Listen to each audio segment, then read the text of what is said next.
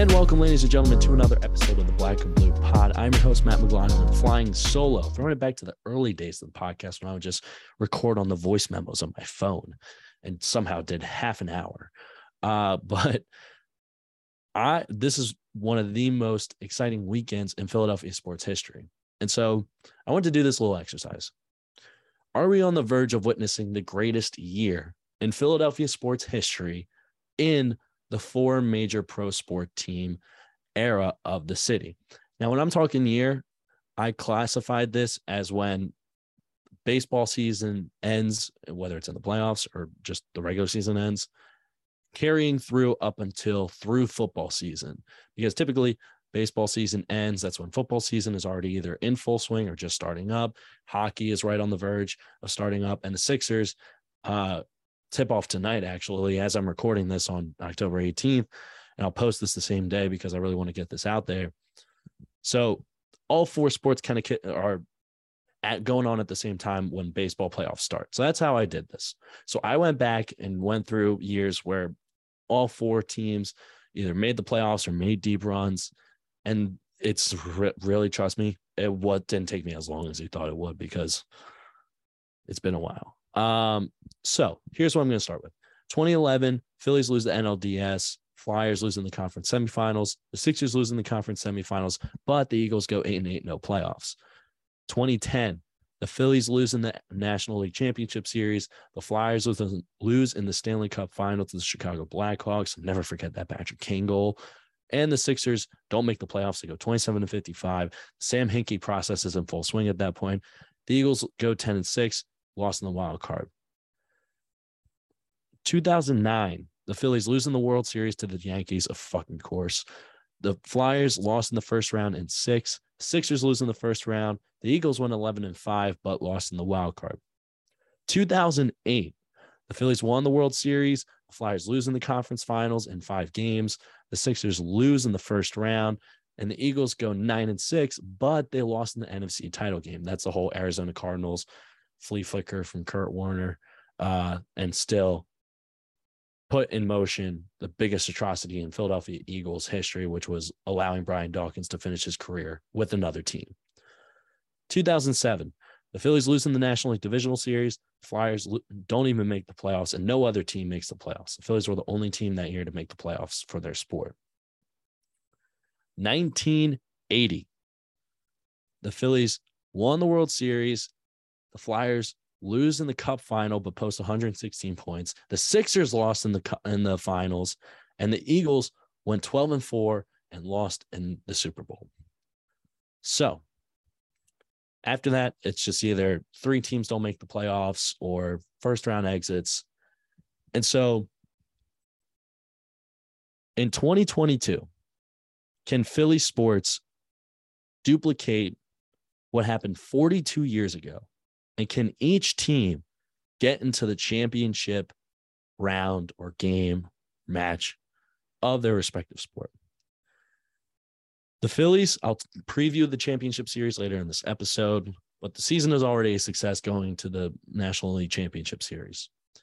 The 2 biggest wild cards are the Flyers and the Sixers. The Flyers currently sit 2-0, and it looks like John Tortorella, every penny is worth it that he's getting. They're 2-0, number 12 in goals for, and number 12 in power play percentage at 25%, which if you follow the Flyers the last few years, the power play has been atrocious. The Sixers, Joel Embiid is going to be an MVP. And Maxey, the bench, and is Doc Rivers actually going to be a good coach? The Eagles sit 6-0. They're number 2 in point differential at plus 56. They're coming off a huge win against the Dallas Cowboys. But if there's any Achilles heel to the Eagles, it's the fact that they cannot score for whatever reason in the second half. For whatever reason, Nick Sirianni goes for the jugular, but he does it through the air rather than just grinding away at the front line and trying to get that defense exhausted through the run. Because when I was watching that Eagles-Cowboys game, it was infuriating just to see them clearly going for the kill, but only doing it through the air and trying to force Jalen Hurts to make bad decisions or bad plays. So when I'm looking at all this, I think the Phillies definitely have a chance to reach the World Series against the Padres. I think the Flyers could surprise a lot of people in the East. I'm not necessarily sold on Washington getting in their way. The Devils look like a dumpster fire pretty much. The Sixers could be a top 3 team in the conference this year. And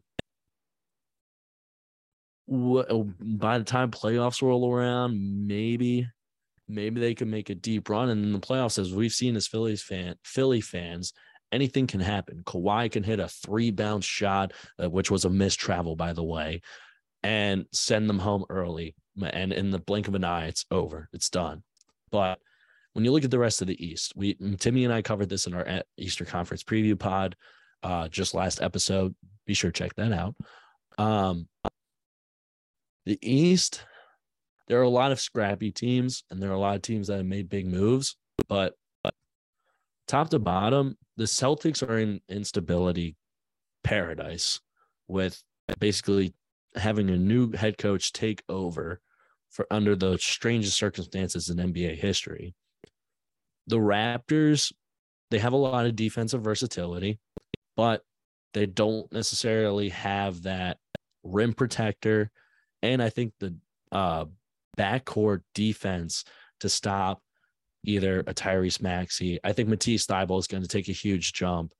And some of the other wings / guards that could really give them problems.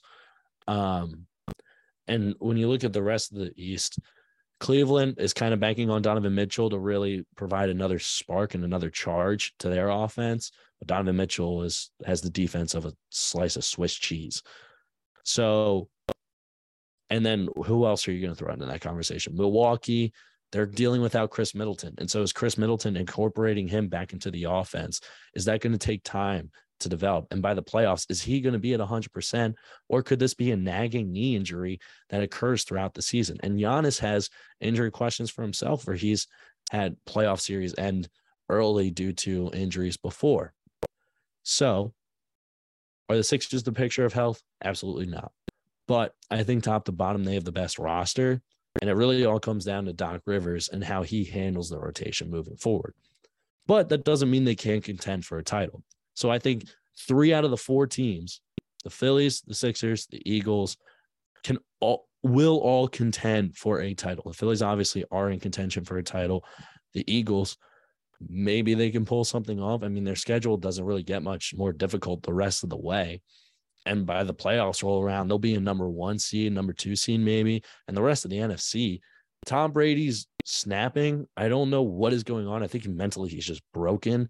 The Packers have turned into a dumpster fire of an organization and a roster because they thought that trading the best wide receiver that they had would work out well in their favor. I don't know why.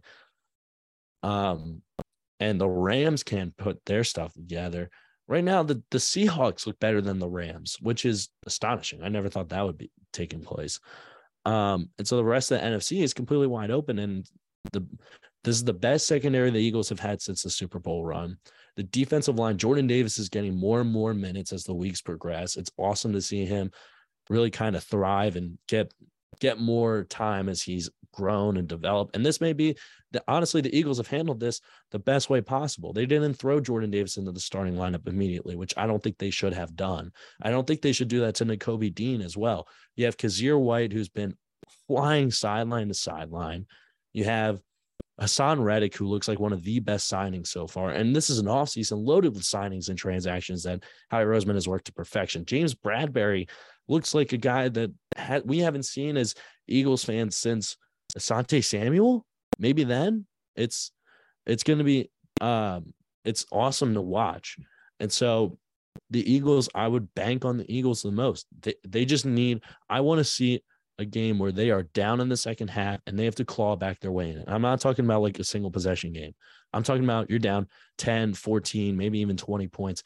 How is this offense going to perform? That is what's really going to be the key factor for that team going into the playoffs. But my voice is going right now. And so I'm going to take a quick break. We'll be right back with Phillies NLCS preview and maybe some wagers that I think would be smart money to throw your money on. So we'll take a quick break. Be right back after this. All right. NLCS preview. First of all, let's go back a little bit. To recap the NLDS, part of the reason why my voice is so gone is because me and a couple of friends went to game 3 of the NLDS on this past Friday. And there's so much emotions, even as I think about it right now. It still feels like a dream to me. But my biggest takeaway from that game was this is why I fell in love with baseball in the first place. This type of atmosphere is why people love baseball, and especially playoff baseball.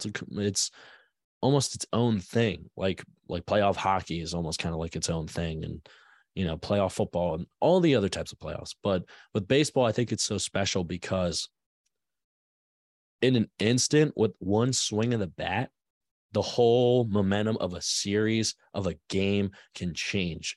And Rhys Hoskins, perfect example. Rhys Hoskins has been either the target of criticism, and also he's been praised for his play throughout the season. Defensively, he's been maddening to watch. I think maddening is a good word to use. And in game 3, that happened as well. He had 2 drops on plays that could have ended innings, but instead kept Nola out there for 10 to 15-ish more pitches than he needed to be. But he has that huge 3-run home run, which will go down in Philly sports history as iconic. No matter what the rest of Rhys Hoskins' career is, that moment will always be iconic. And that type of atmosphere, I think, has been missing in Philadelphia for so long. And this team, this 2022 Phillies team, is very reminiscent of the 08, 07, 1993 teams where they're scrappy. They're not going to give up. And that top 2 pairing of Aaron Nola and Zach Wheeler, that's one of the best pairings in all of baseball. And so to kind of transition into this series against the Padres, I'm looking at the Padres and I'm like, okay, they got Darvish, they got Snell, they got Musgrove. Hader looks like he's finally getting back to his form when he was in Milwaukee. But still, somehow, some way, I think the Phillies still somehow figure out a way to pull it off. It's tough to call. So, like, the Phillies were 4-3 during the regular season series. They beat the Padres, and I think they won 3 out of the last 4 games in that series.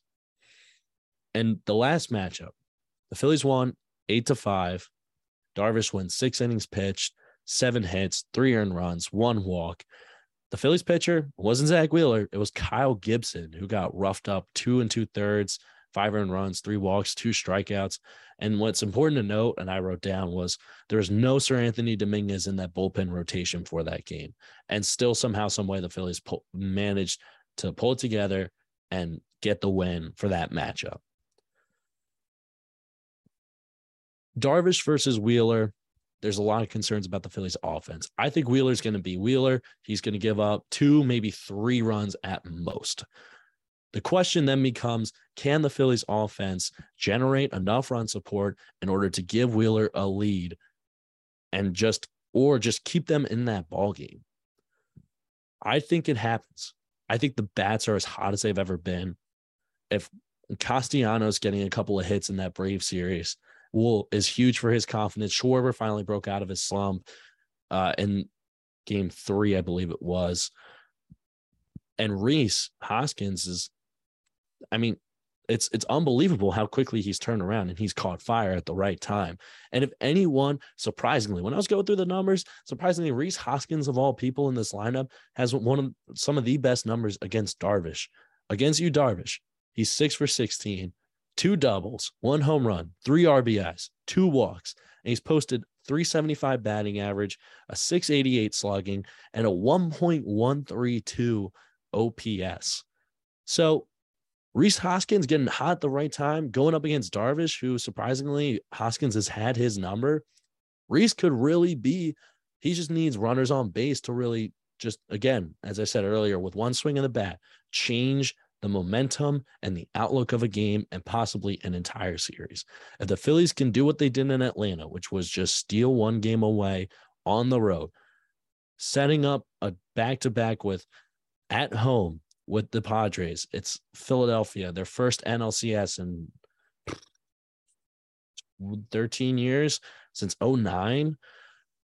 I do see the Phillies somehow pulling this series out.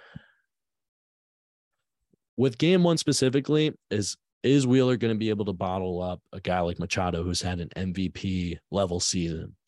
And is he going to be able to keep down some of the other guys, i.e. Josh Bell, Trent Grisham, some of these other guys that are still dangerous, but not nearly to the same level as Machado. Machado makes that lineup go, and Bell can strike at any moment, similar to Hoskins. So Wheeler's just been too dependent. And sure, he got roughed up, and even roughed up for him is giving up 3 runs. If Zach Wheeler gives up 3 runs through, let's say, 6, 7 innings in game one, the Phillies are in a very good position. They could have gotten rocked way worse. And so I think Wheeler is going to come out firing. I think he's really fired up to keep this team moving and keep them advancing. And I think that he wants to avenge that, for him, a bad start, which for him, a bad start is great for most pitchers. But for him, a bad start and a loss, most importantly, to Atlanta, I think he wants to come out firing. And I think he's going to do what Joe Musgrove did to the Mets in that game 3 of the wild card series. I think he's going to come out and just shove it down the Padres' throat, and he's going to be all over his P's and Q's. So when Wheeler gets taken out in the 7th or 8th inning, is the Phillies bullpen going to hold up? Yes, I believe so. When you're looking at the numbers between these two bullpens side by side, the Padres bullpen, 2.19 ERA. The Phillies, 4.15.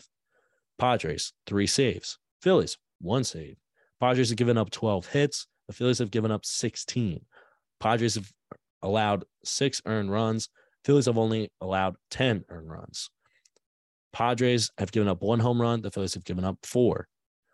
Padres, 28 strikeouts. Phillies, 29 strikeouts. Padres, 9 walks. Phillies, 6 walks. And both bullpens combined for just 1 walk in their closeout games. What I do want to add to the Phillies numbers, though, is that one game against Atlanta where they gave up 6 runs. And that's where the majority of these numbers are kind of inflated to me. They only gave up, after game 1, they only allowed 4 runs the rest of the way. 4 runs over 3 games. That's very impressive for a Phillies bullpen that's been questionable throughout the season. I think that they come out, they fire on all cylinders, and that the Phillies get a win in 5 games. I think it goes to 5 games. I think the Phillies steal one on the road, and then maybe the Padres get one back. But I think the Phillies are in prime position to win, and the Phillies are going to win in 5 games. All right, so potential wagers for game 1. I do not gamble because I am 20 years old and that is illegal. But if I were to be a gambling man, I would definitely look at Rhys Hoskins to hit a home run. Right now, he's plus 360 on DraftKings, plus 480 on FanDuel, and plus 340 on MGM. I think that Rhys Hoskins, I mentioned the stats earlier, he's 6 for 16 against Darvish, has already a home run to his name against Darvish. I think it would be very smart that Rhys gets a hold of one. He's red hot with his bat, and I think that he's really going to be on his P's and Q's and carry that momentum into this game, and I think he's going to hit a dinger. Gene Segura for 1+ RBI. Gene Segura, for whatever reason, somehow figures out a way to slap the ball into a gap, into a hole that the defense isn't shifted into, and somehow gets on base. So if he gets on base, I would not be surprised if there's a situation where it's runners on first and second, first and third, and Segura figures out a way to once again slap one into the gap down the line, or even if it's just an infield single. Right now, that's plus 255 on DraftKings and plus 240 on MGM. Last one, this is a little bit more assured for me. under 7 runs. The over-under set at 7. Only 2 of the 7 games in the season series combined for 7 runs or more. And so I would definitely hammer the under just to get you a nice little closing win, to make your day a little bit better. Plus 100 on DraftKings, minus 122 on FanDuel, and plus 100 on MGM. And these are all according to RotoWire as I record this on Tuesday morning. So those are the potential wagers that I would look at. There are obviously a whole bunch of others that I would not necessarily touch just because I think this game will come down to a pitcher's duel and which pitcher will make the first mistake and which bullpen will make the first mistake. And I think the Phillies are set up to take advantage of that more than the Padres. And so I think the Phillies win this in 6 games. Game 1, I think the Phillies win. It's going to be close. I think it's going to be like a 4-1, 4-2 win. So be sure to like, comment, subscribe. If you're watching this on YouTube, hit the subscribe button while you're there. Please like it. That's the best way to support the show. And we will catch you in the next episode.